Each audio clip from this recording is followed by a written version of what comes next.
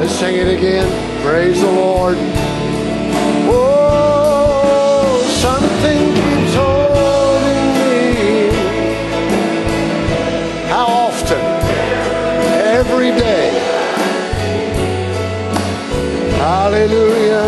Helping me faithfully.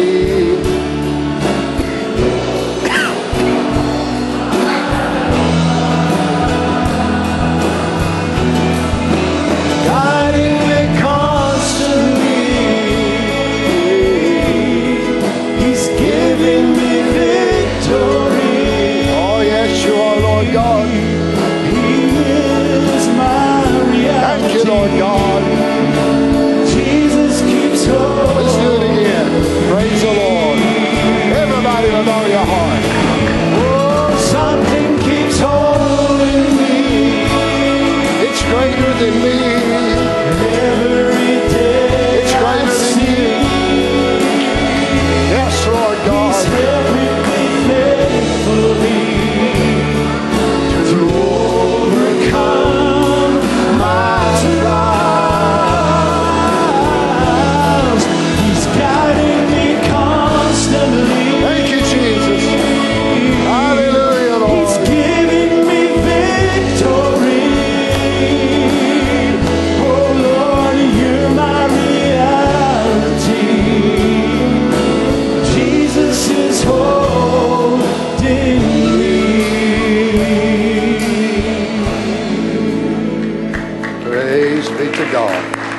Hallelujah. Thank you, Lord Jesus. I'm so glad we're not holding ourselves tonight. Wow, we'd be as wishy-washy like a bunch of marshmallows on a stick over a fire, just ooey gooey running here and there. There's something bigger than you. It's bigger than me. It's way bigger than the devil. Bigger than sickness, bigger than trouble, bigger than heartaches. Amen. Praise the Lord. Well, aren't you glad to be in church tonight? Well, I don't know how you feel about it. To me, it's one of the greatest highlights of my life, being in the house of God with the saints of God. Praise the Lord. Let's turn to the Song of Solomon, if you would, again tonight, chapter 7, verse 11. I guess some of y'all are already wondering if I'm ever going to get done with this Song of Solomon. I'm not really sure. I guess the only thing that you ought to be thankful for is there's only 8 chapters. If this was like the book of Psalms, where it had all them chapters in the 988th year of the millennium, we'd still be doing the Song of Solomon series. Aren't you glad God's word is that wonderful? Amen. It's that full. It's that great. Come, my beloved, let us go into the field. Let us lodge in the villages. Let us get up early to the vineyards. Now, I want you to notice now what she's talking about isn't cherubims, seraphims, zuns, horizontal rainbow. Listen to all these words that she's using. Let us go forth into the field. Let us lodge in the villages. Let us get up early to the vineyards. Let us see if the vine flourishes, whether the tender. So what are we talking about? Things on the earth. We're not talking about heavenly realms. We're talking about things on the earth. You see, this has been one of the focal points of God's grand design by his eternal purpose, is that heaven and earth could be blended together. Yes. Let us see if the vine flourish, whether the tender grape appear, and the pomegranates, again, natural fruit of the earth, bud forth. There will I give thee my loves. The mandrakes, again, a natural plant of the earth, give a.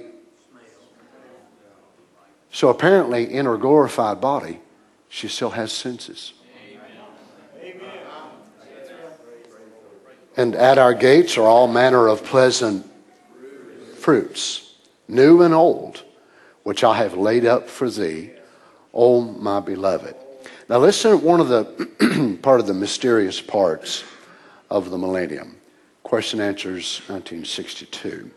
At the return of the church, the bride in Christ, shall walk out upon their ashes in the millennium, when the earth is purified by fire.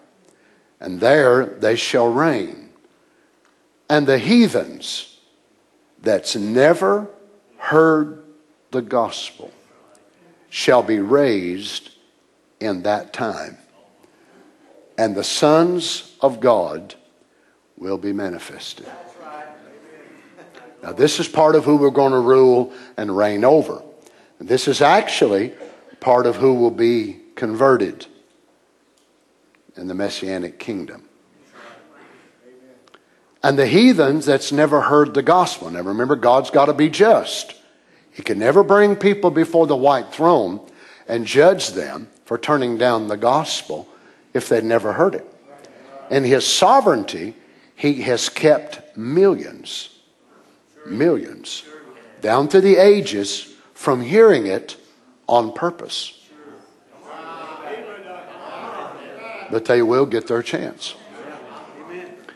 He said if He's to reign, He's got to have something to reign over. He's got a domain. And they ruled and reigned with Christ, and Christ ruled with a rod of iron the nations and the gospel, the manifested sons of God, with the authority just like He had when He was here.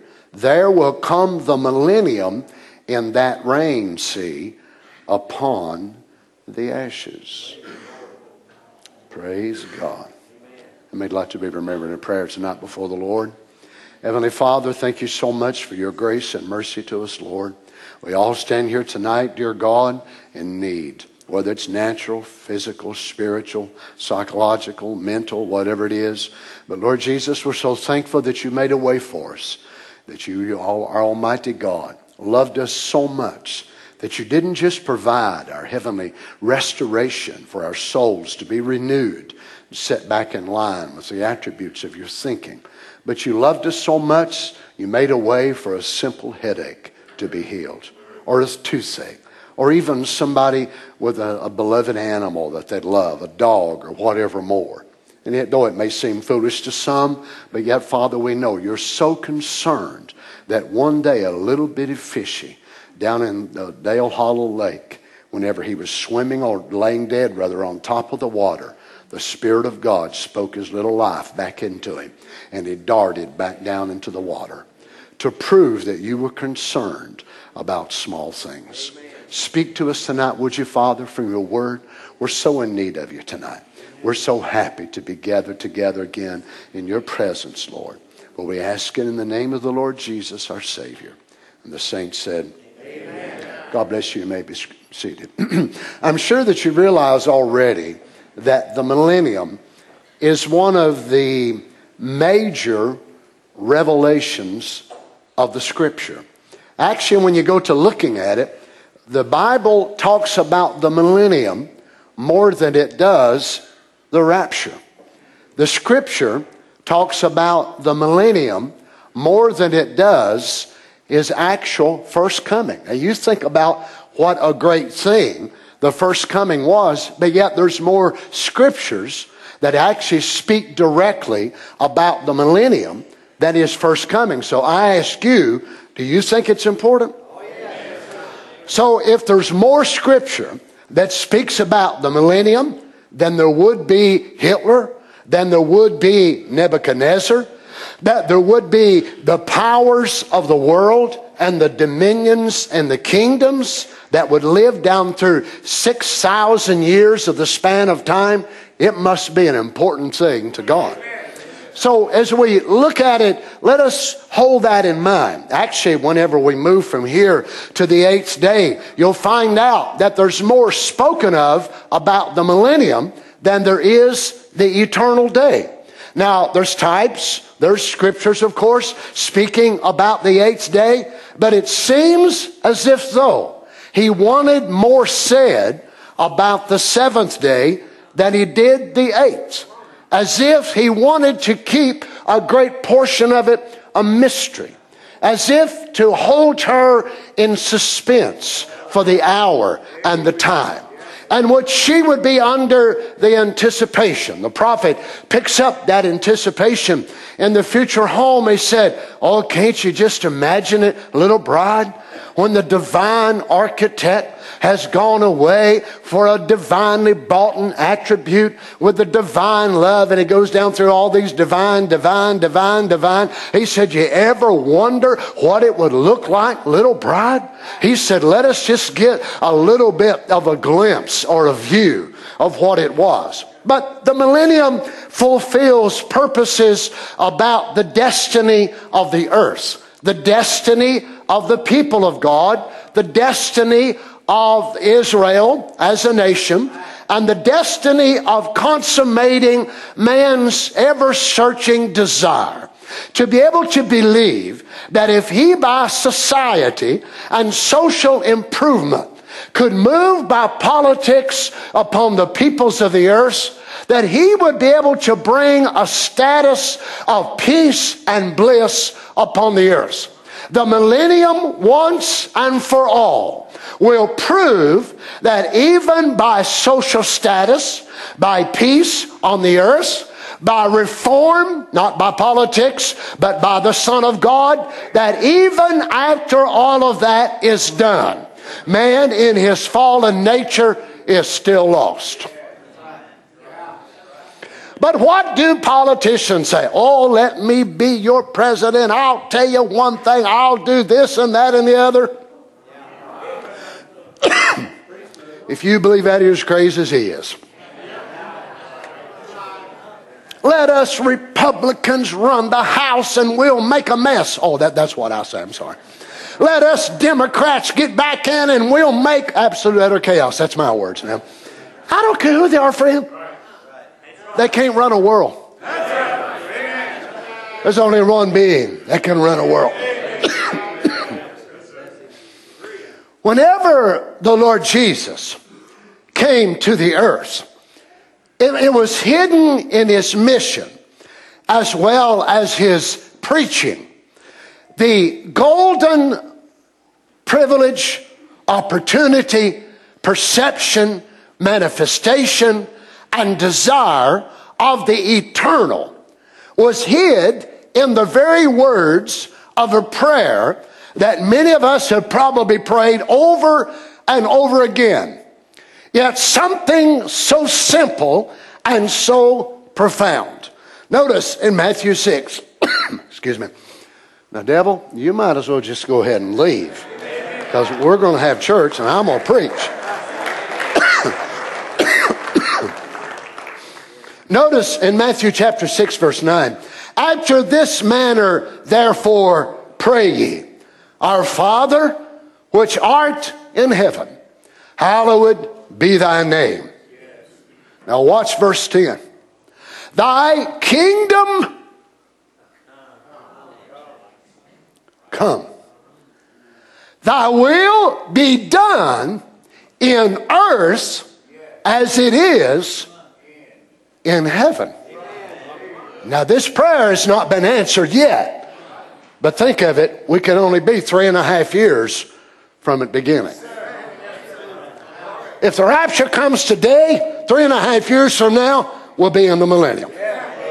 Think how close we could be, friends.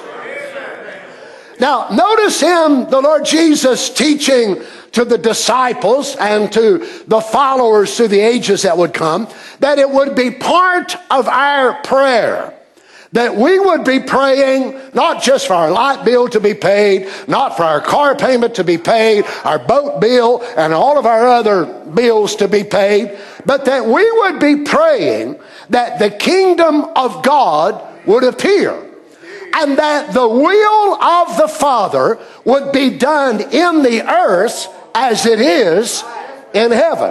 Now, I won't ask you to raise your hands, but I wonder how many of us pray that way. Or are we so concerned with the things of life and things that we want and things that we think we need that we think God will automatically just do all of this on his own? But there must be a coinciding together of the will of God and the will and desire of the bride in order to petition him. Think about it. What if one of the links together with the rapture is the bride crying out, "Come, Lord Jesus"? I don't know about you, the longer I live here, the more I pray it. We got trouble everywhere. We got heartache. We got sickness. Our world has never been in the shape it's in. Are you feeling the same way? Come, Lord Jesus. Come, Lord Jesus. Oh, to me, the Lord Jesus did not mince words. And he did not say words that did not have a value. So if he would tell us that we ought to pray this way, then there must be something that binds to the very heart of God with the very petition of the elect that are asking for the kingdom of God to come upon the earth. Again, he said, "Thy kingdom come, thy will be done in earth as it is in heaven." So the New Testament makes it clear that the kingdom has already started being revealed in the earth whenever the Lord Jesus came. Now, if you study this in the four Gospels, you know that one of the first things Jesus started preaching was, following John, that the kingdom of God, or the kingdom of heaven, as he would use both terms, is at hand. When he sent the disciples out 2 by 2, they started preaching the same thing. Whenever the Holy Ghost come, they started preaching the same thing with a greater emphasis, but now it was the presence of the invisible King establishing the kingdom of God in the hearts of his children. But there is still a visible kingdom that is to come. Praise God. Now, we thank God for the kingdom of God by which the Holy Ghost lives in our heart, do we not? But yet we know that there's more to that. Now watch this. How that God in Ephesians 1:9, the centerpiece, to say it this way, the centerpiece of God's purpose in bringing the heavens and the earth together. But there must be a medium or a channel or a mediator by which God would be able to achieve such a goal. Since God had allowed the earth to be able to be an expanse over which he had put many of his great works, not all of them, of course, in the earth, but many of them, his special favors and so on. But yet after the man had fallen, then there was a great debt that needed to be paid in order for the earth to be reconciled back into heaven's view. And so God must come forth himself, since he was the only one that was not under the penalty of death. Yet God cannot die as a spirit. He's eternal. So God must condescend into a lower form of himself. A lower form of himself. A lower form of himself, which was what? What we call the Son of God, or the sonship. Now in this, what the Son is going to be, he's actually going to be heaven and he's going to be earth in the very same unit. This is how God will reconcile heaven and earth together. Because if you've got a being which is only heavenly, how can he relate to earthly? And if you've got a being which is only earthly, born of earthly matter, molecules, time, light, so on, how can he ever relate to heavenly? So what you need is something that is both divine and human at the same time. Now watch how Paul captures this in Ephesians chapter 1 verse 9. Having made known unto us the mystery of his will, according to his good pleasure, which he purposed in himself, that's without mine and your consent. That in the dispensation of the fullness of times, he might gather together in one all things in Christ, both which are in heaven and which are on earth, even in him. Now the very reason that God can do this in Christos, or the anointed one, is because it is answering to the epitome of what the Lord Jesus was. He was the gathering together of the heart of God and the need of man. And the heart of God could not minister to the need of man because the gap that was between them was so far away that he could not be reached. Neither could the divine one come down and condescend. The eternal cannot die. So God had to become a man himself. Now we know when he was born, he was the Word.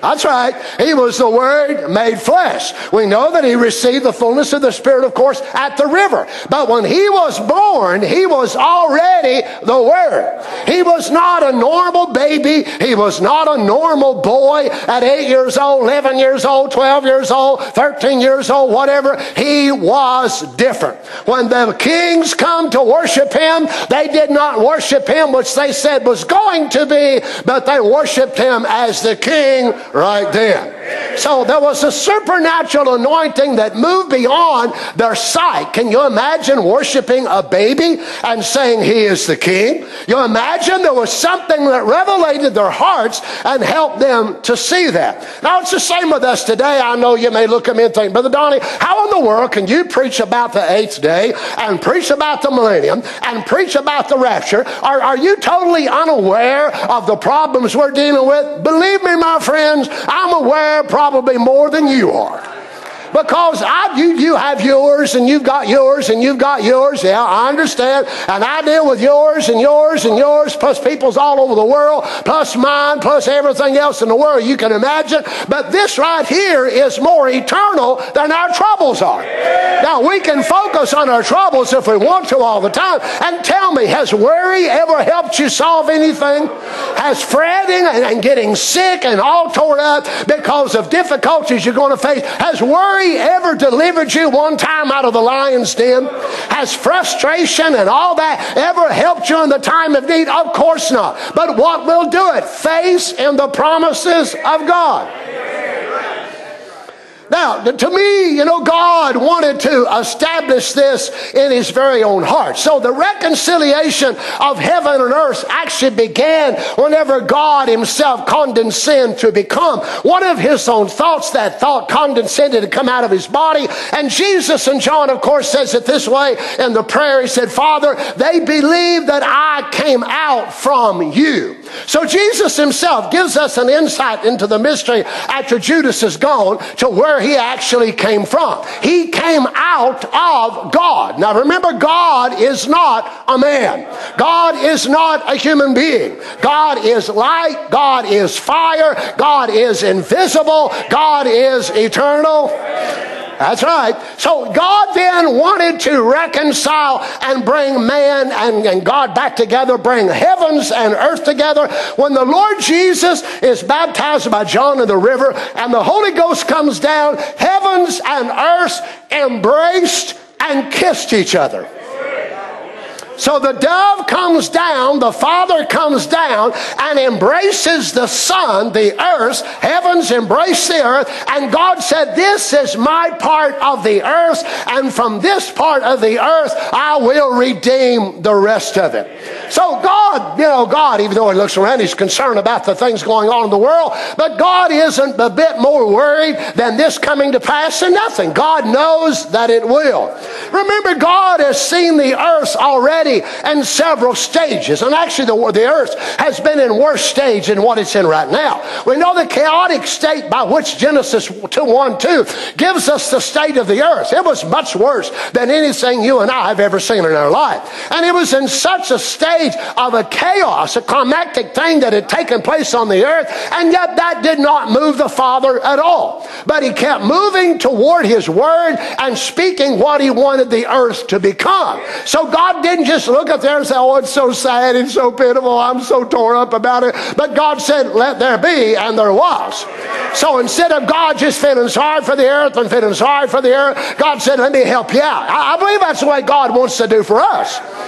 Amen. I'd rather have his deliverance than just his sympathy 24/7. Now, when Jesus comes back, he will establish in this kingdom upon the earth where heaven and earth will actually come together and will merge. Now, Paul says it again in the dispensation of the fullness of times. He might gather together in one all things in Christ, which are in heaven, both which are in heaven and which are on earth, even in him. So the heavenly and the earthly realm will start merging together in the millennium and will finalize or consummate in the 8th day. Now notice this, God actually made the earth in the beginning and laid the foundation of such a secure material, which was of His Word, that the earth would never be destroyed, though it would come through terrific times. Now, we don't know exactly how many times that the earth has actually been in this climactic state, but the geological records bear true that the earth has been in such chaos and times of darkness, who knows how many times. But we know from Genesis 1 verse 1 to Genesis chapter 1 verse 2 that something happened and the earth entered into this void, dark type of thing. And we know from the archaeological records and the digs and geological and so on, paleontologists finding up all these things that they find, that the earth bears the records of many geological horrific things that has happened to her already. Right? But yet it does not change, amen, it does not change that her foundation is of an eternal quality. Now, when God made her, He could have made her as He did other things in time, so they would only, coming from that part of His mind, they would live in time, exist in time, and cease to exist. But the earth did not come from the time slot of God's mind. But the earth came from the eternal, the same place you did. If you're one of His attributes. Well, praise the Lord. Now, notice David in Psalms 37:11, but the meek shall inherit the earth and shall delight themselves in the abundance of peace. So if the meek's going to inherit it and the meek are going to live forever, then the earth has to be here forever. You agree with that? Verse 28, for the Lord loveth judgment and forsaketh not His saints. They are preserved forever. I just read about you. Somebody should have said glory. The saints are preserved forever, but the seed of the wicked shall be cut off. The righteous shall inherit the land and dwell therein forever. You're not getting stars, you're getting land. Let them go to Mars. They ain't going to find that somewhere. They get to, I don't want to Mars. I don't want Saturn. I don't want Jupiter. This is my home right here. Right, notice Psalm 78:69, and He built His sanctuary like high palaces, like the earth which He hath established forever. So the earth then was built, brought into existence out of elements from the eternal, which would never pass away. And then think about it, then your name was wrote and placed on His book before the foundation of the world was ever laid. And the earth will never pass away. It was established forever, and your name was wrote on His book before the world was ever formed. Psalms 104 verse 5, who laid the foundations of the earth that it should not be removed forever. How long would it last? Forever. It makes no difference the great things that has happened upon it. In the end, God will fully redeem it by the merging of the Lord Jesus, humanity and deity. The earth can shout, amen, that she's going to be fully redeemed. Notice this in future hope. The world is one of His attributes, just the same as you are one of His attributes. The world becomes one of His attributes because it was God's thinking in the beginning to have a world, to be on a throne, to be a king, to be a redeemer, to be a healer. That's His attribute. So then God created the universe, and let's look at it this way, in two distinct measures or distinct realms, and one of them was the earth, the stars, the elements, cosmic light, stratosphere, hemisphere, all those things, which would be able to be visible by atoms and time and molecules and rays of light and so on. And then God made another one, which was the heavens. All of that exists, of course, in a realm which the natural eye cannot see. In the earthly realm, man becomes into his full expression expression as a human being in this sphere by which he can be able to touch and be able to see and be able to taste and be able to reproduce himself. So man reaches the heights of what he is in where the earthly realm. Even those now who have gone beyond the curtain of time and are living in a theophany body, they are not in their full expression in that form, although that is the word form body. But they told the prophet, we don't eat here, we don't sleep here, we don't drink here. But they was wanting to go back to earth and drink some water. You know, imagine they wanted to go back to earth, as he related in the adoption series, and said, oh, I'd like to go down there and drink some water, and I'd like to eat some of them grapes down yonder. But of course we don't eat up here. A theophany does not have a digestive tract, so they don't need water in the sixth dimension or food. But they were not made to remain in a theophany body. It is an angelic temple that oh, glory be to God, that does not eat in the way we do. So they were desiring more of the human expression that they had known where they were mortals on the earth. Praise be to God. So the heavens openly manifest, of course, the grace of God in a way that we've never quite known him. But yet the earth also manifests the power of God in the way that the heavens cannot declare. Well, praise God. I can be able to stand and testify that God can save a sinner. Ask Pluto if it can. Ask Uranus. Ask any of the stars, any of the great elements of the heaven, if they can stand up and say they've got the Holy Ghost. I can.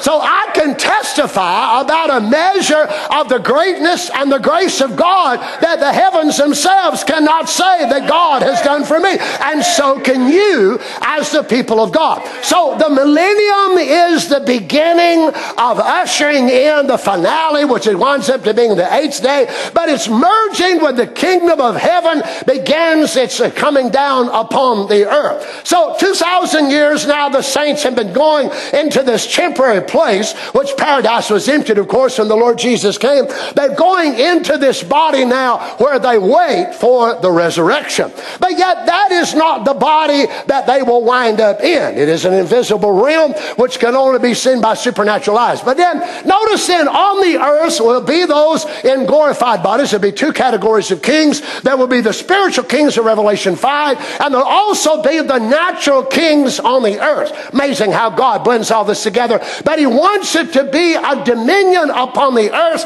under the headship of the Lord Jesus. It'll be under the Messianic kingdom, and it will be by his own government. Now remember, it won't just be church every day per se, but it will be people growing crops. They will be planting. They'll be taking care of their herds. Those natural people on the outside raising children. They will be going to church as it was, and they'll be going to school. They'll be actually doing lots of things that we do in this life, except it will not be the separation of church and state. Our government don't want that today. They don't want church and state. Europe don't want that. Africa don't want it, but we do. Why? We're millennium subjects. Now this is the way God intended. This is the way it was in the Garden of Eden. That God wanted, it would have finally bled to this, of course, that church and state would have been under the very same headship. You know, it's the same way with people in their lives. Many people are that way in their Christianity. They want state separate from church.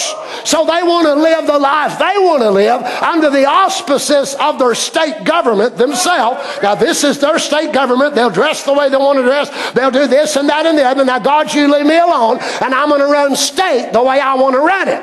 And then I'm going to run church the way I want to run it, but I'm not going to merge them together. Well, you need the Holy Ghost. Because if you ever get the Holy Ghost, church and state will be under the same headship.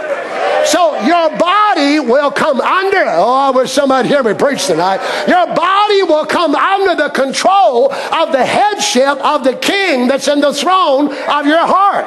Then church and state are not fighting, oh, we cannot put this over here in the courthouse. We can't do this. Oh, my goodness. Every year, Christmas time, you know, a bunch of these knotheads are. They got to go around petition. I read one before Christmas where some guy out in California, no wonder, out in California, seen the candy canes and said he looked at it and turned it upside down and it looked like a J, which meant Jesus.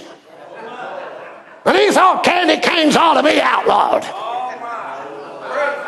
They need to whoop him with a wet noodle, don't they? I mean, you think, Lord, have mercy. People so scared you're going to see a baby Jesus or a manger somewhere in the courthouse. Brother, I'll tell you one thing. You don't want to live in the millennium. Because every government, every king, every school, every aspect of society will be totally and completely God-oriented. Amen. If you plow your field, it'll be God-oriented. If you reap your harvest, it'll be God-oriented. Everything will be based upon the kingdom of God.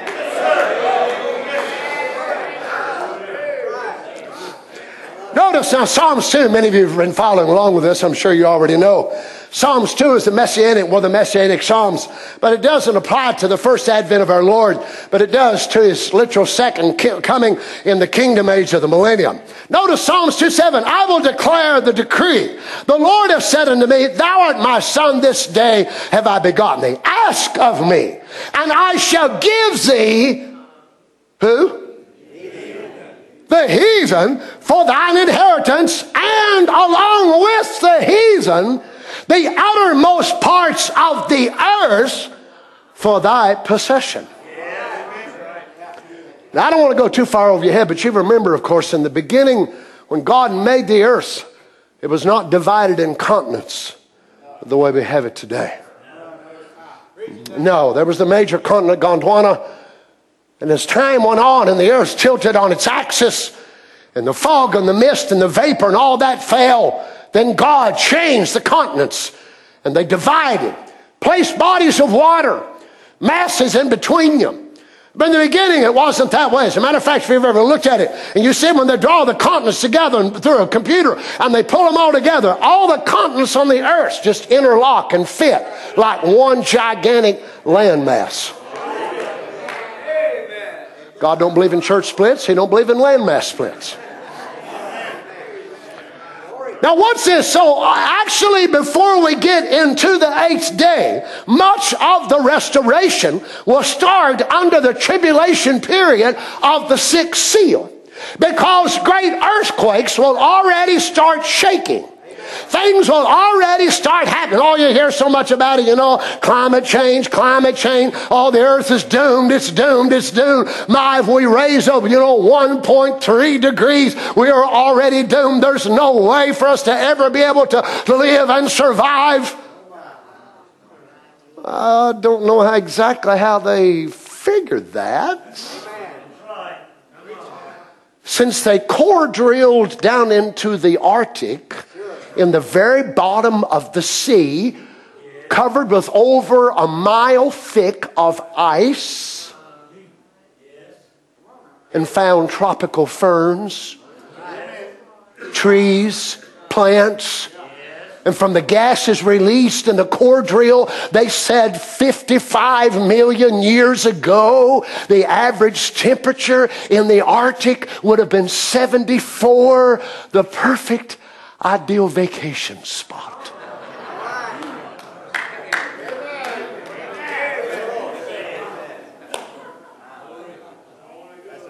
You want to go, huh? Don't you understand what happened? You see, friend, because the Arctic is on the North Pole and the Antarctic, which is even worse than that, on the South Pole, it changes nothing. God will bring this earth back to its ideal position.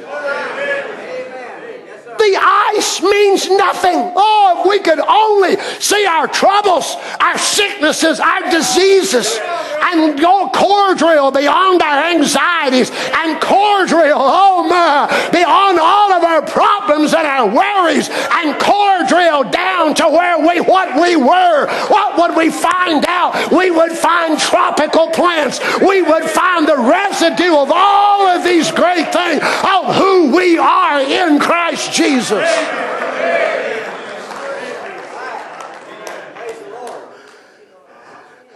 Can you imagine in the Glen Canyon in Arizona, the southern part of Utah, the northern part of Arizona, Some of it 4,000 feet in elevation.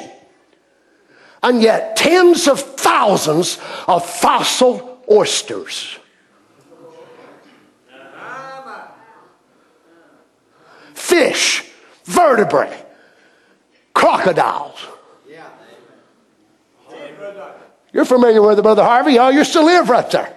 Right there where Lake Powell is, one of the most beautiful places on the earth. Used to be a gigantic ocean, a sea. You look at it today, you sure wouldn't believe it.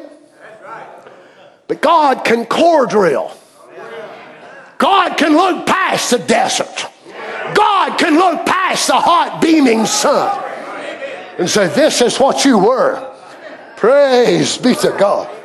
And this is what you will be again. Amen. Notice that God will incorporate into the millennium, as the sixth seal starts breaking, the islands will start vanishing, some of them. The mountains will start falling in. The millennium preparation already beginning. Now remember, the millennium does not get a new birth as it will be an entire new earth, but by the shakings of earthquakes and volcanoes. Don't you understand why? It's so necessary that the tribulation period have so many major earthquakes. It's getting ready for your house. It's leveling out property for you. Amen. Why? It is of the earth. It's under the number 7. How was the earth brought about when God made the expanse and created a great expanse which he called a firmament, which he likened to sapphire and jade and the different colors? It was to separate the heavy moisture above the earth and the vapor in the atmosphere, which would be breathable, that would make a human ability to live on the earth. When God separated that expanse, he knew what would happen upon the earth. He knew the devil would get a hold of it. He knew what sin would do. But God went right ahead and said, I'm going to make these foundations as if though they are eternal, because they are. I'm going to make them where it will be mine. Oh, brother, sister, you was out there in the world, lost, drunk, lying, everything you was doing. But God said, I'm going to go ahead and sow that seed inside of you, because I know you're going to come in. I know you're going to be mine. I know you will be redeemed. I said so.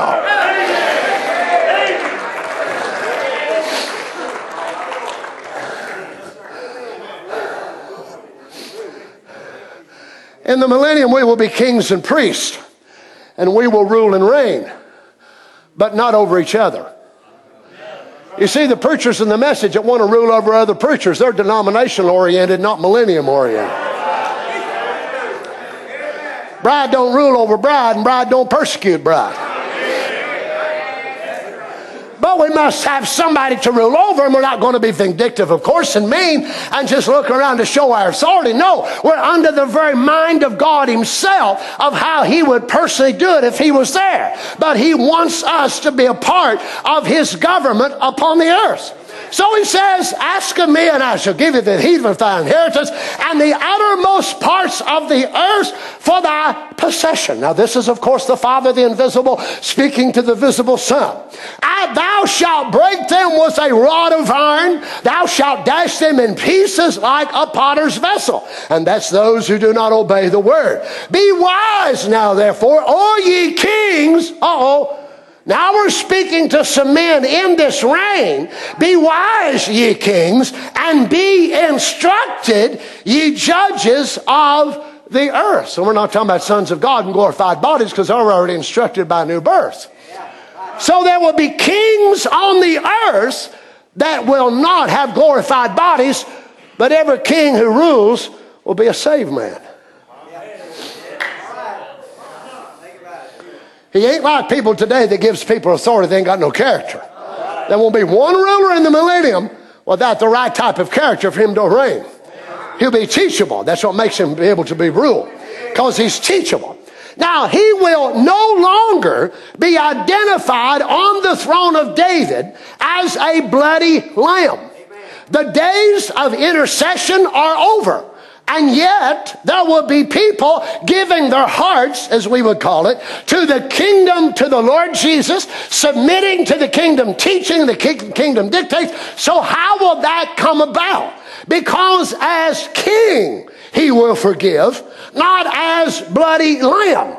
He will not sit there with blood all over his garments and people come, oh, Lord Jesus, please forgive me, please, Lord Jesus. No, but it will be as a king's pardon, the word of the king. So there will be people that will come. They're born, of course, all of them are born unregenerate, those that are natural bodies, and they will hear about the kingdom message. And they will be converted not by preacher. Ha, glory to God, I'll tell you one thing. You bunch of heathens better give your heart to God. I'll tell you one thing, you're going to be blasted down into hell. That's not the way it is. But it's by the government of the kingdom of God. What is it? It's the old world seventh day, the Sabbath, which is reinstituted like it was in the Garden of Eden.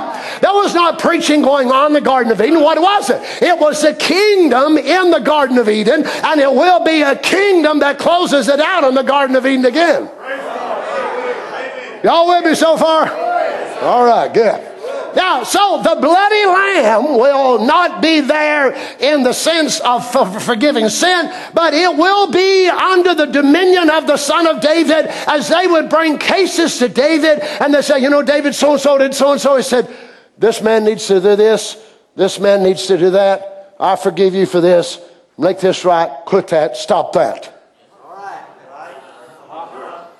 So King Jesus, and when people come and say, oh Lord, I was born lost. I was born a heathen. I was born rebellious. I accept your kingdom. I accept your way. It's the holy way. It's the only way. It's the true way. I pardon you. I forgive you. Praise be to God. Now listen, friends. The Lord spoke this to me the other day. I'll tell you what, I about had a blowout. Every elect member of the economy of God, from Adam to Jesus, and from Jesus to the 144,000 will be on the earth at the same time in the millennium. Praise God. I'm going to have to be changed in order to take that. Man, you're talking about a time. All the elect from Adam to Jesus, which is a turning point, and from Jesus plumb up to the 144,000 in the tribulation period, all of the elect will converge on the earth in glorified bodies.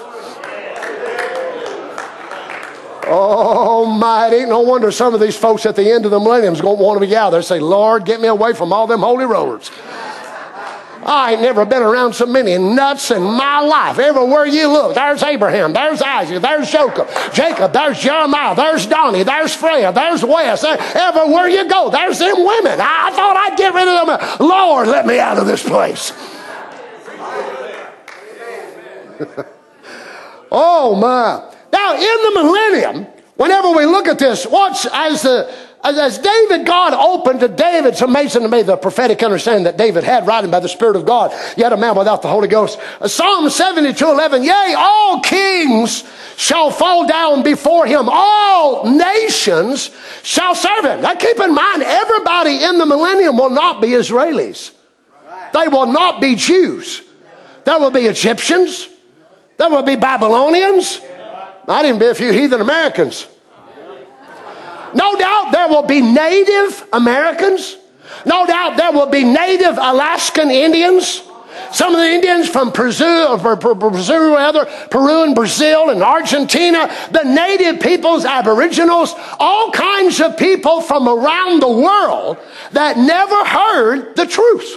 All they knew was there was some being out there, some God, and they made some kind of totem pole and worshiped him, but they never heard the truth. And God knew that, and God will resurrect them, amen, and not in a glorified body, but resurrect them in a human body, and they will come under the dominion of the Son of David, and they will be their Aboriginal people, or the Apache, or the Cherokee, whatever more, all these different nationalities on the face of the earth.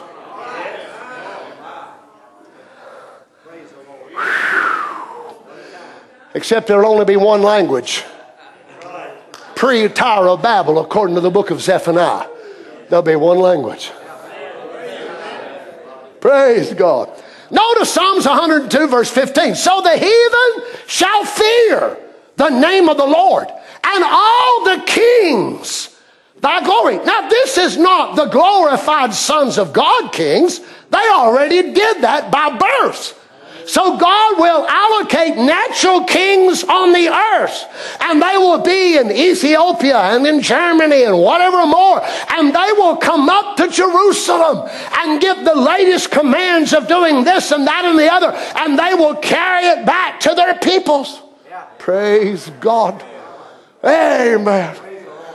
And they will be identified still as nations. Everybody won't be white people. So if you're a white supremacist, get that out of your head. Notice verse 16, when the Lord shall build up Zion, when will the heathen fear the name of the Lord, and the kings of the earth his glory? When the Lord shall build up Zion, he shall appear in his glory. Praise be to God. Psalms 138:4. And the kings of the earth shall praise thee, O Lord, when they hear the words of thy mouth. So they'll come up to the house of God, according to Micah and Isaiah. They'll come up to the house of God, and they'll grab a hold of him that is a Jew. Grab a hold of his coat and say, I hear that you're a Jew. I hear that God is with you. Can you tell me the truth? And the Jew will say, yes, I am one of his millennium priests. I was just fixing to go to church. Go with me. Praise be to God. And the land will be divided in portions from the east to the west. Remember, it's not a pocket here and a pocket here and a pocket there, like it was in the first inheritance of the land of Israel to the people of God. But it will all be from east side to west side, just like this in a cylinder. And right in the middle of the land is the portion dedicated to the prince, which is the Lord Jesus. Because that's where Jerusalem is.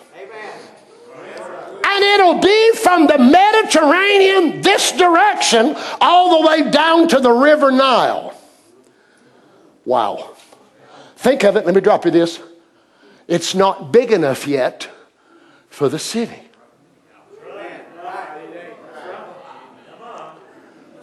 So imagine if you get a hankering every now and then, you can still go back home. Think of it. The city will not set upon the land of Israel. The Mediterranean will still be there.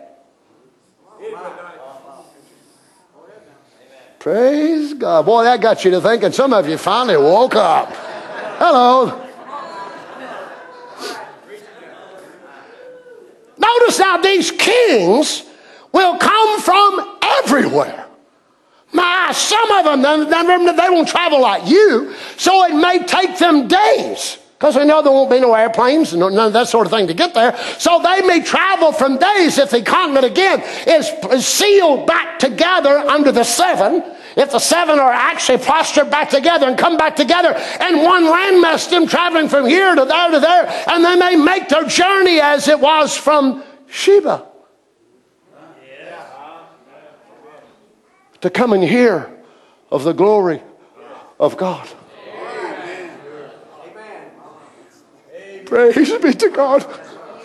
I've heard in my land, but what I heard, the half has not yet been taught. I have heard how, oh, blessed are the men servants. Blessed are the maid servant. Oh, blessed are those that get to hear this every day. So the kings from Dedan and from Sheba and from Gog and Magog, wherever they'll be from, coming up and hearing about the wisdom of God and the great things of God, and they turn around and there you are, and they say, you get to live in this every day? Every day. You mean you never have to leave? Never. Praise God. Oh, notice what they'll do. And the kings of the earth shall praise thee, O Lord, when they hear the words of thy mouth. Yea, they shall sing in the ways of the Lord. For great is the glory of the Lord.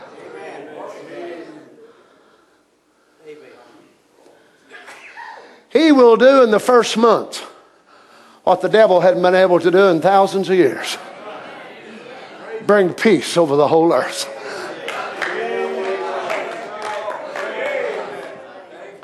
Look what the devil's done with this place. Got hospitals everywhere. Isn't it amazing? Nearly every city you go into, if it's very big at all, you got drugstores everywhere. You got a Walgreens on this corner and a CVS on that corner and another one sitting on that. You think, what in the world's going on? A lot of sick people in the world. There won't be no Walgreens up there. Amen. There won't be no marriage counselors. Glory to God.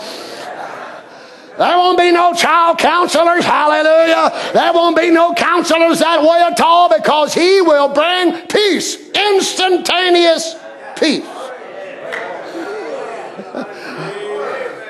Notice Isaiah 62:1. For Zion's sake will I not hold my peace, and for Jerusalem's sake will I not rest, until the righteousness thereof go forth as brightness, and the salvation thereof as a lamp that burneth. And the Gentiles shall see thy righteousness, and all kings thy glory. And thou shalt be called by a new name, which the mouth of the Lord shall name.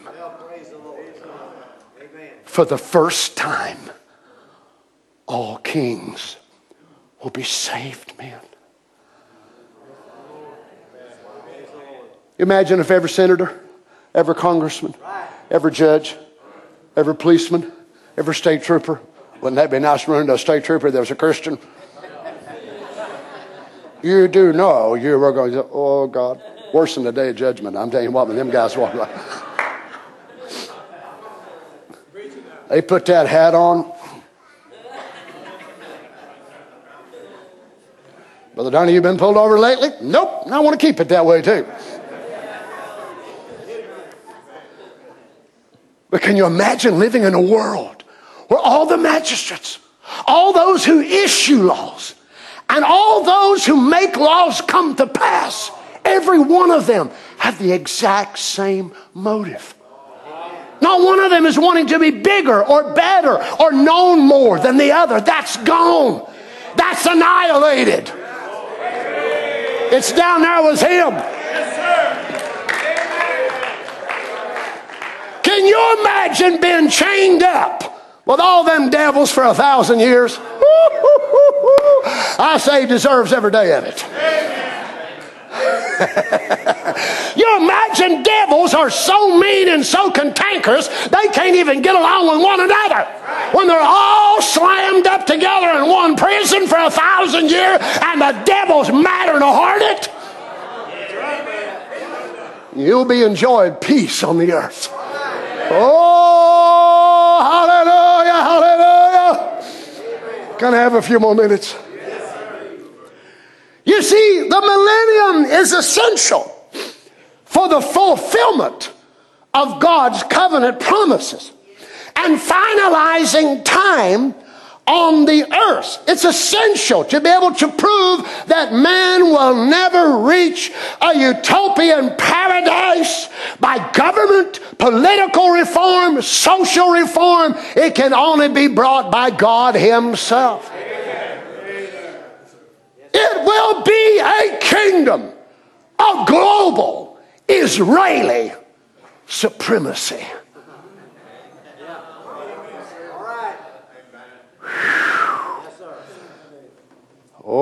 Oh my goodness.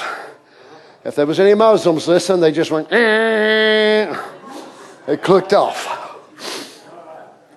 The earth's nations will serve Israel. Whew, boy, it's getting hot in here. Y'all ain't Arabs, are you? The earth's nations will serve Israel, and Jerusalem will be identified as the capital city of Yahweh.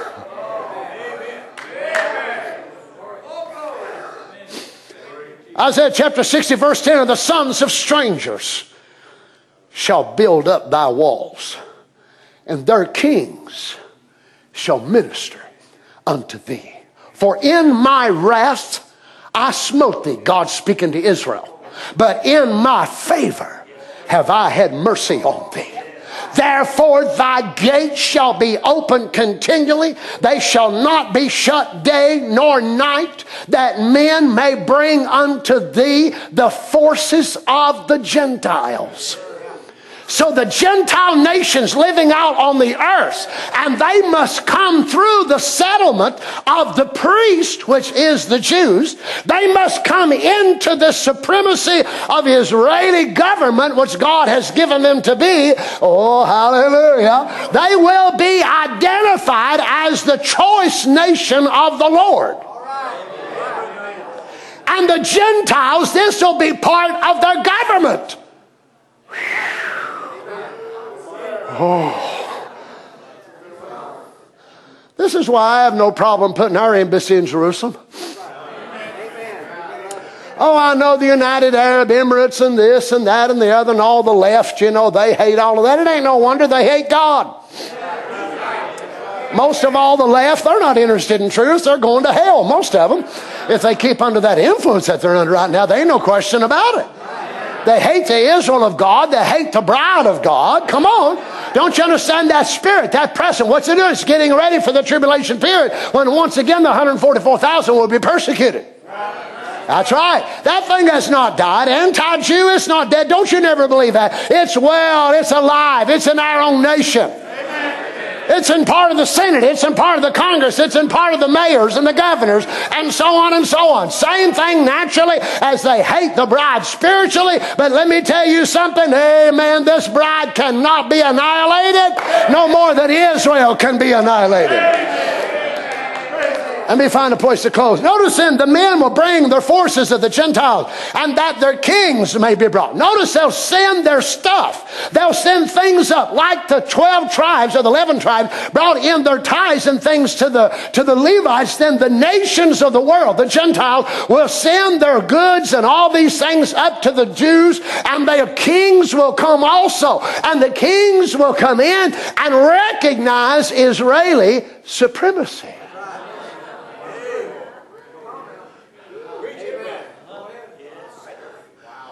The way we will recognize apostolic supremacy in the eighth day.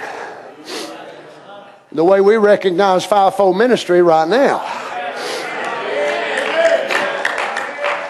God's always had supremacy, whether you like it or not. I don't like it. We'll go on to hell then if that's what you want. If you're the people of God, you take God's order because you love God's order. Let me find a place to close. Notice, for the nation and kingdom that will not serve thee shall perish. Yea, those nations, listen, shall be utterly wasted.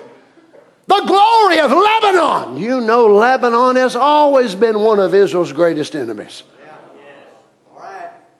The glory of Lebanon shall come unto thee, the fir tree, the pine tree, the box, to beautify the place of my sanctuary. So people in the country of Lebanon will send up trees. Y'all need anything for the house of God? Amen. What about, they won't send this plastic Chinese thing. No. I say, y'all need any box trees, any fir trees, any cedars? Oh, we'd be so honored. We'd be so honored from the country of Lebanon to be able to send this place for the house of God. Why? Because God said they'll do it. Amen.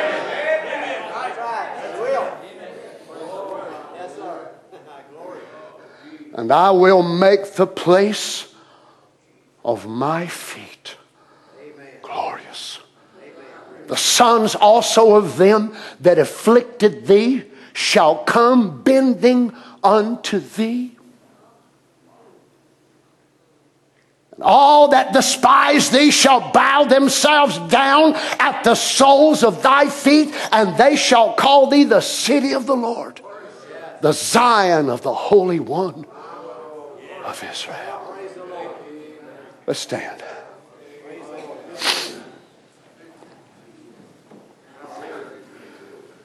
Let's read a few more verses here. Just relax yourself in a standing position. It's been my position for the last hour. So, Ezekiel 36:33. Thus saith the Lord God in the day that I have cleansed you from all your iniquities. I will also cause you to dwell in the cities, and the waste shall be builded, and the desolate land shall be tilled. Whereas it lay desolate in the sight of all that pass by, they shall say, this land that was desolate is become, praise God, like the Garden of Eden. Can't you see yourself here? You that was desolate and lost, but you become a spiritual Garden of Eden with a tree of life blooming in you right now. This land that was desolate become like the Garden of Eden, and the waste and desolate ruined cities are become fenced and are inhabited. Then the heathen and they that are left round about you shall know that I, the Lord, build the ruined places and plant that which was desolate. I, the Lord, have spoken it, and I will do it. Amen. Thus saith the Lord God, I will yet for this be inquired of by thy house of Israel, to do it for them. I will increase them with men like a flock. And as the holy flock, as the flock of Jerusalem in her solemn feast, so shall the waste cities be filled with the flocks of men. And they shall know that I am the Lord. And foreigners will do menial tasks for the Israelites. Isaiah 61:5, strangers shall stand and feed your flocks, and the sons of the alien shall be your plowmen and your vine dressers. But you shall be named the priests of the Lord. Men shall call you the ministers of our God, and ye shall eat the riches of the Gentiles, and in their glory shall you boast yourselves. Because God will restore Israeli supremacy. Actually, they never had it like this before. This curtails and involves part of the promise to Abraham. In thee shall all nations of the earth be blessed. Whoever blesses you will be blessed. That promise runs right on through the millennium. You imagine these people, they're not, well, I hate to give it. I reckon I will. Those that come up and they realize Israel's position and they come up, God will bless their crops. My God will bless them. I mean, you just imagine what it's going to be, because they recognize this is God's choice. Amen. God chose them. Amen. So if God chose them, who am I but to say, Amen? Amen. What if God chose the bride? Who am I but to say, Amen? Amen. If he raised the bride above the church, then who am I but to say, Amen? Amen. Praise God. Israel will experience honor and uplifting, the very thing they asked the Lord Jesus for when he was here. Will you now restore to us the kingdom of Israel? We're downtrodden. We're beaten down. Are you going to do it now? You're going to destroy Rome? He said, it's not for you to know the time that the Father has in his care. Amen. Here it is right here, Peter. Here it is, John. Oh, praise God. Let's bow our heads together. Thank you, Lord Jesus. Praise God. Lord God, I know all of this being put together, I know it's overwhelming. We read one of these scriptures on occasion and we pass by it and we hear a quote that alludes to this, and it's not so much, but whenever we lay it all together and place it, it's just about breathtaking, Lord. To think what you have in store. Your plan, your program. It's so wonderful to our hearts. And we are just so grateful that we're a part of it. Lord, I don't have to be special. I certainly don't feel like there's nothing about me that would make me any better than anybody else. If I'd be a heathen, never heard the gospel, and be a heathen that was raised up in the millennium, and I lived in the farthest precinct out that you could go on the expanse of the land, and I was one who got to come in once every now and then, that would be more than I deserve. But to have the call of the bride on my heart, and then, Lord, to be able to turn around and speak to her of her future, and see what that does to her. Lord, you allowed me, Lord, and other ministers the opportunity and privilege to speak to the Queen of Heaven. What a great, great thing it is. I thank you, my Lord. Lord Jesus, I don't want to be no king. I don't want to be no ruler. I just want to be there. Amen. To be there and be with you and be with the people of God. I have no ambition. You know me. You know me, Lord. I don't desire to be somebody important. I don't desire to be nothing in this world except just a saved man, humbled, living for you and doing my best of what you'd call me to be. But Lord, if you've allocated us to be this or that or the other, we certainly want to fulfill your great plan and purpose. Thank you tonight, Father, for your word.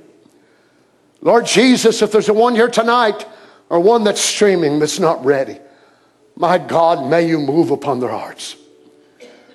We know, Lord, that the bride cannot go if there's yet but one name that's not splashed in that blood. The prophet tells us plainly, down in Tampa in 1964, we wonder why the church isn't moving along when there's no revival. He said, but let's say it this way. There would be a little boy or a little girl born over in Seattle, Washington. That book holds their name. The church will slug along, play along, have meetings and so forth until that child is old enough to receive it. And when it does, they'll be gone. I'm glad you're that way, because that one could be me. Thank you, Lord. We don't know where they are, how many they are left, but would you bring them in, Lord Jesus? Maybe there's some backsliders, Lord, and we can't go without them either if they're bride. Lord, bring them back, would you? Amen. Oh God, every day we get more homesick, Father, looking at this world. Oh, sure, we're going to build our houses and churches and whatever more we'll occupy till you come and take us away. But we just don't want to be drunk on the things of this world. Amen.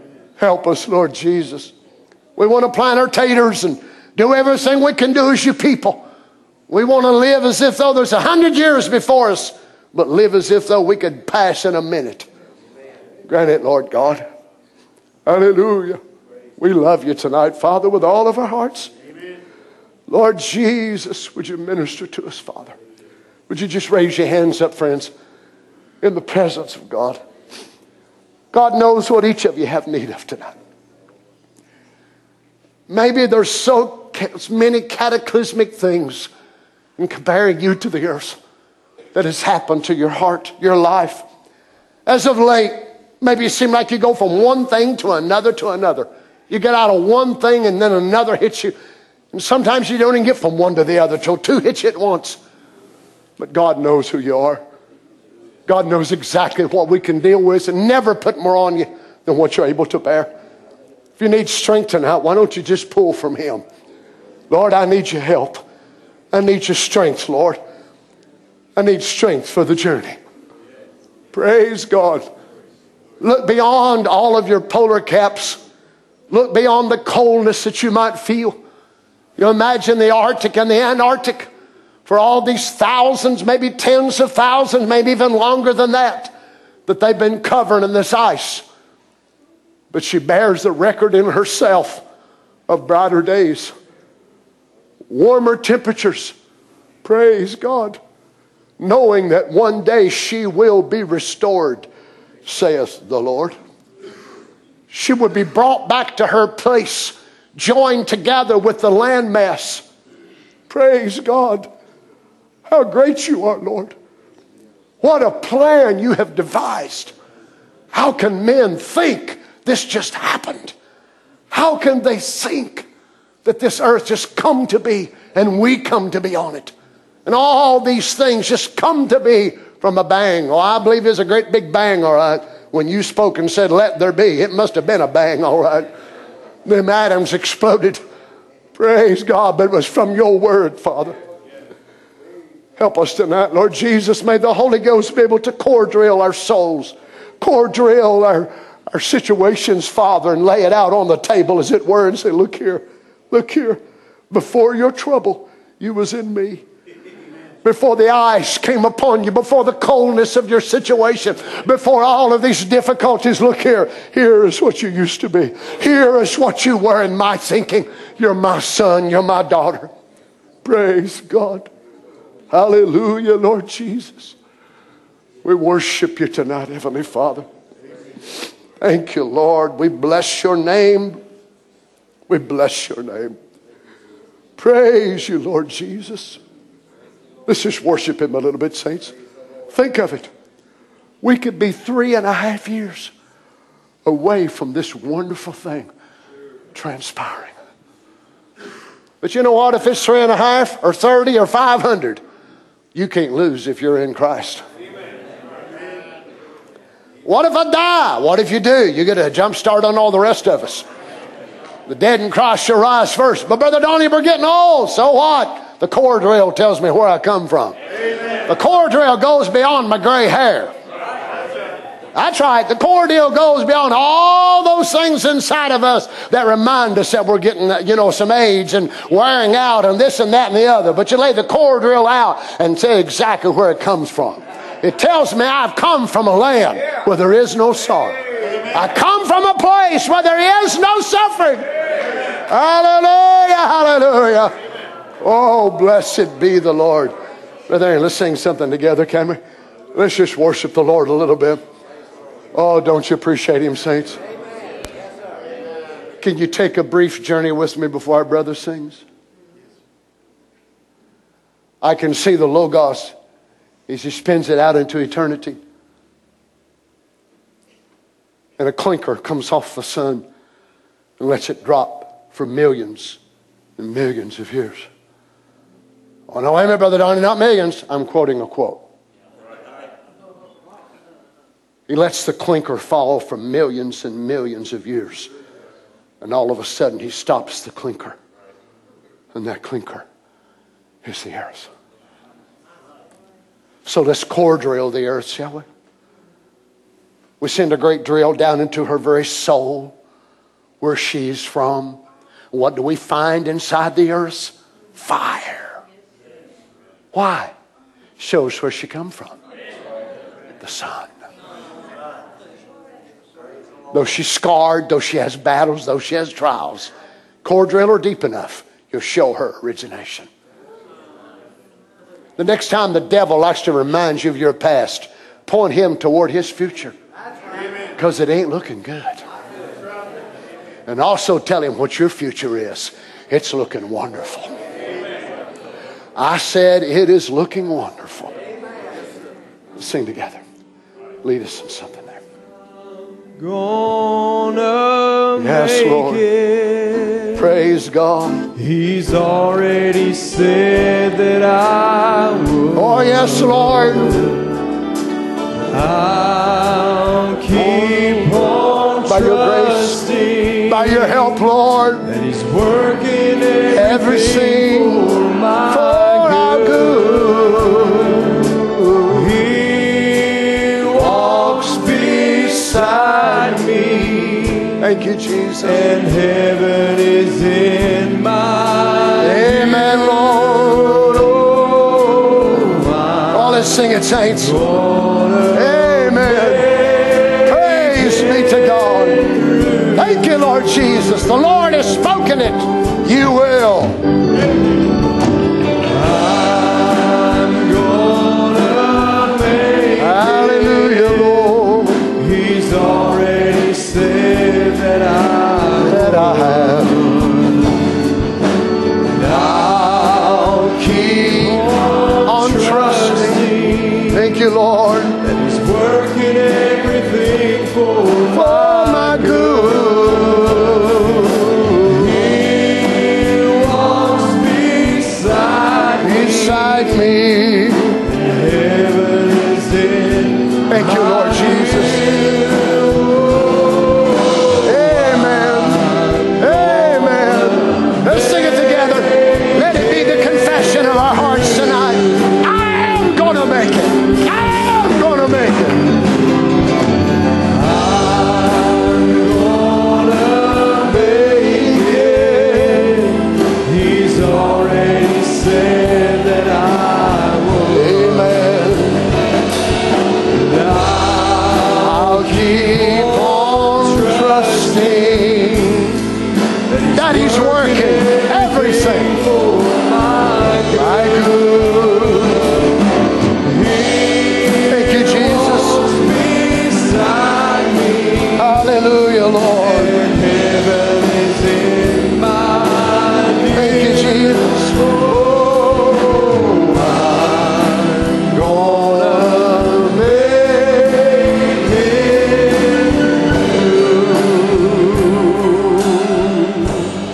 I'm going home. I'm going soon. Praise be to God. Praise be to God. Turn around and shake hands with somebody and tell them, I'm going to spend eternity with you. I'm going to spend eternity with you, Brother Wes. Brother Fred. I want to spend eternity with you, my brother. I want to spend eternity with you, saints. Those of you streaming this service, I want to spend eternity with you. Brother John, Brother Jack, Brother Skip, all you brothers and sisters. Praise God. Won't it be a gathering when all the elect from Adam to Jesus, and from Jesus to the 144,000 flood the earth in glorified bodies? Oh my, I sat back there the other night and listened to the singing, or it might have been Sunday when the singing, the special sound. I thought, my goodness, what talented people the Lord's give us, and the harmony and just the voices. And I just thought, what will it be when the greatest voices that have ever sung on the earth? You're talking about a time in the millennium. You know where me and David and Harry and Larry and some of these brothers are? Pick out the noisiest section of heaven, and Brother Joel, and we'll be over there singing and a shouting and think, Lord, have mercy. You know where Brother Donnie is? He's always on that Pentecostal side of the church.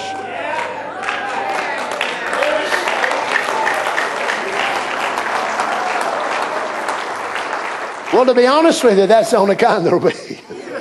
There won't be no Baptist side of heaven. They'll all be rejoicing. Even the kings will be rejoicing and singing and worshiping God. Let's sing it together just before we go. Listen to these words. I'm going home. Yes, Lord. I'm going When you going? I'm going soon. Where you going to? I'm going where I belong. Oh, you mean you don't belong here? You don't fit in this world? Hallelujah. I've always been. I've always been. Hallelujah. Thank you, A Jesus. stranger. Oh, Lord here. God. We're pilgrims, Lord God. But now I'm going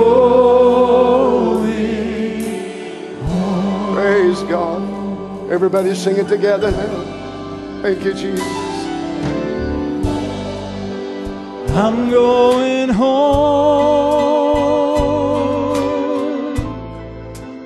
I'm going soon.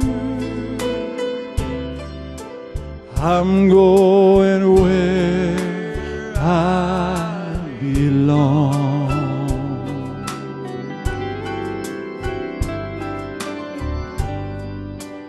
I've always been a stranger here, but now I'm going home.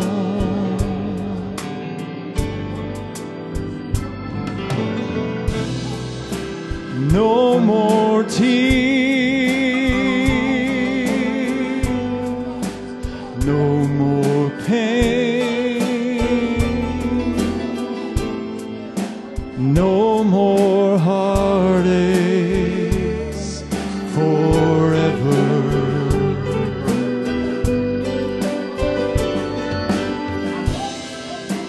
No more crying,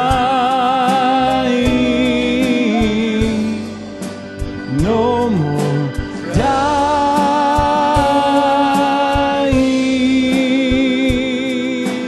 Life eternally.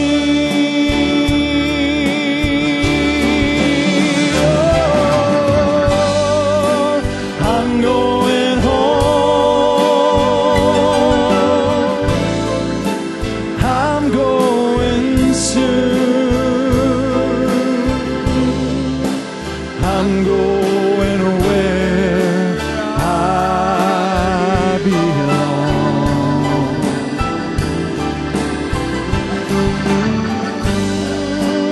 I've always been a stranger here, but now I'm going home. Oh, praise God. Thank you, Jesus. Oh, I'm going home. I'm going soon. I'm going where I belong.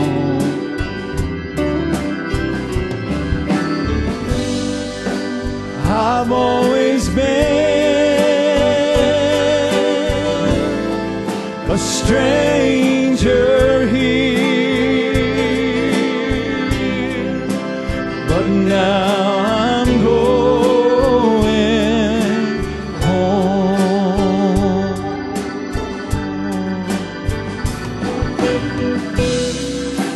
No more tears, no more pain, no more heartaches forever. Think about what you're saying, children. No more crying. Amen.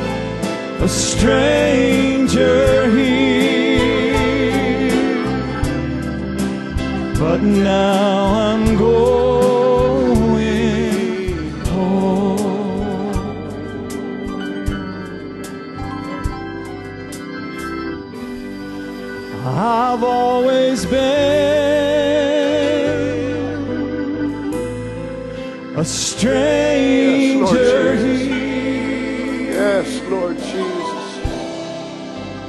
But now Yes, Lord I'm Jesus. going. Thank you, Lord God. Thank you, Lord God. Praise your name, Lord Jesus. Praise your name, Lord Jesus. I'm bound for that beautiful city. You imagine one day when the holy fire of God comes from God out of heaven. It will go down through the deserts of Arizona, all the way to the East Coast, come around the world. A place in Nova Scotia which has fossils that are over 29,000 feet deep. 5,280 feet in a mile. Over 29,000 feet of fossils. But before the city comes down, all of her past will be erased.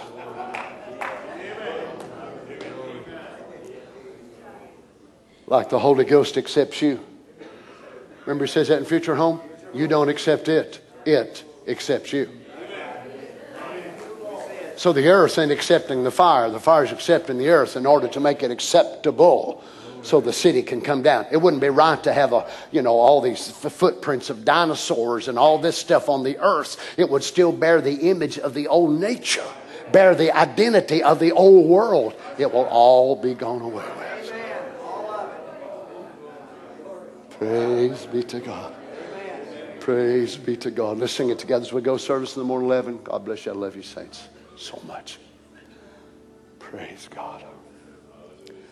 I'm bound for that beautiful city my Lord has prepared for his own, where all the redeemed of all ages sing glory around the white throne. Sometimes I grow homesick for heaven. There shall be hope.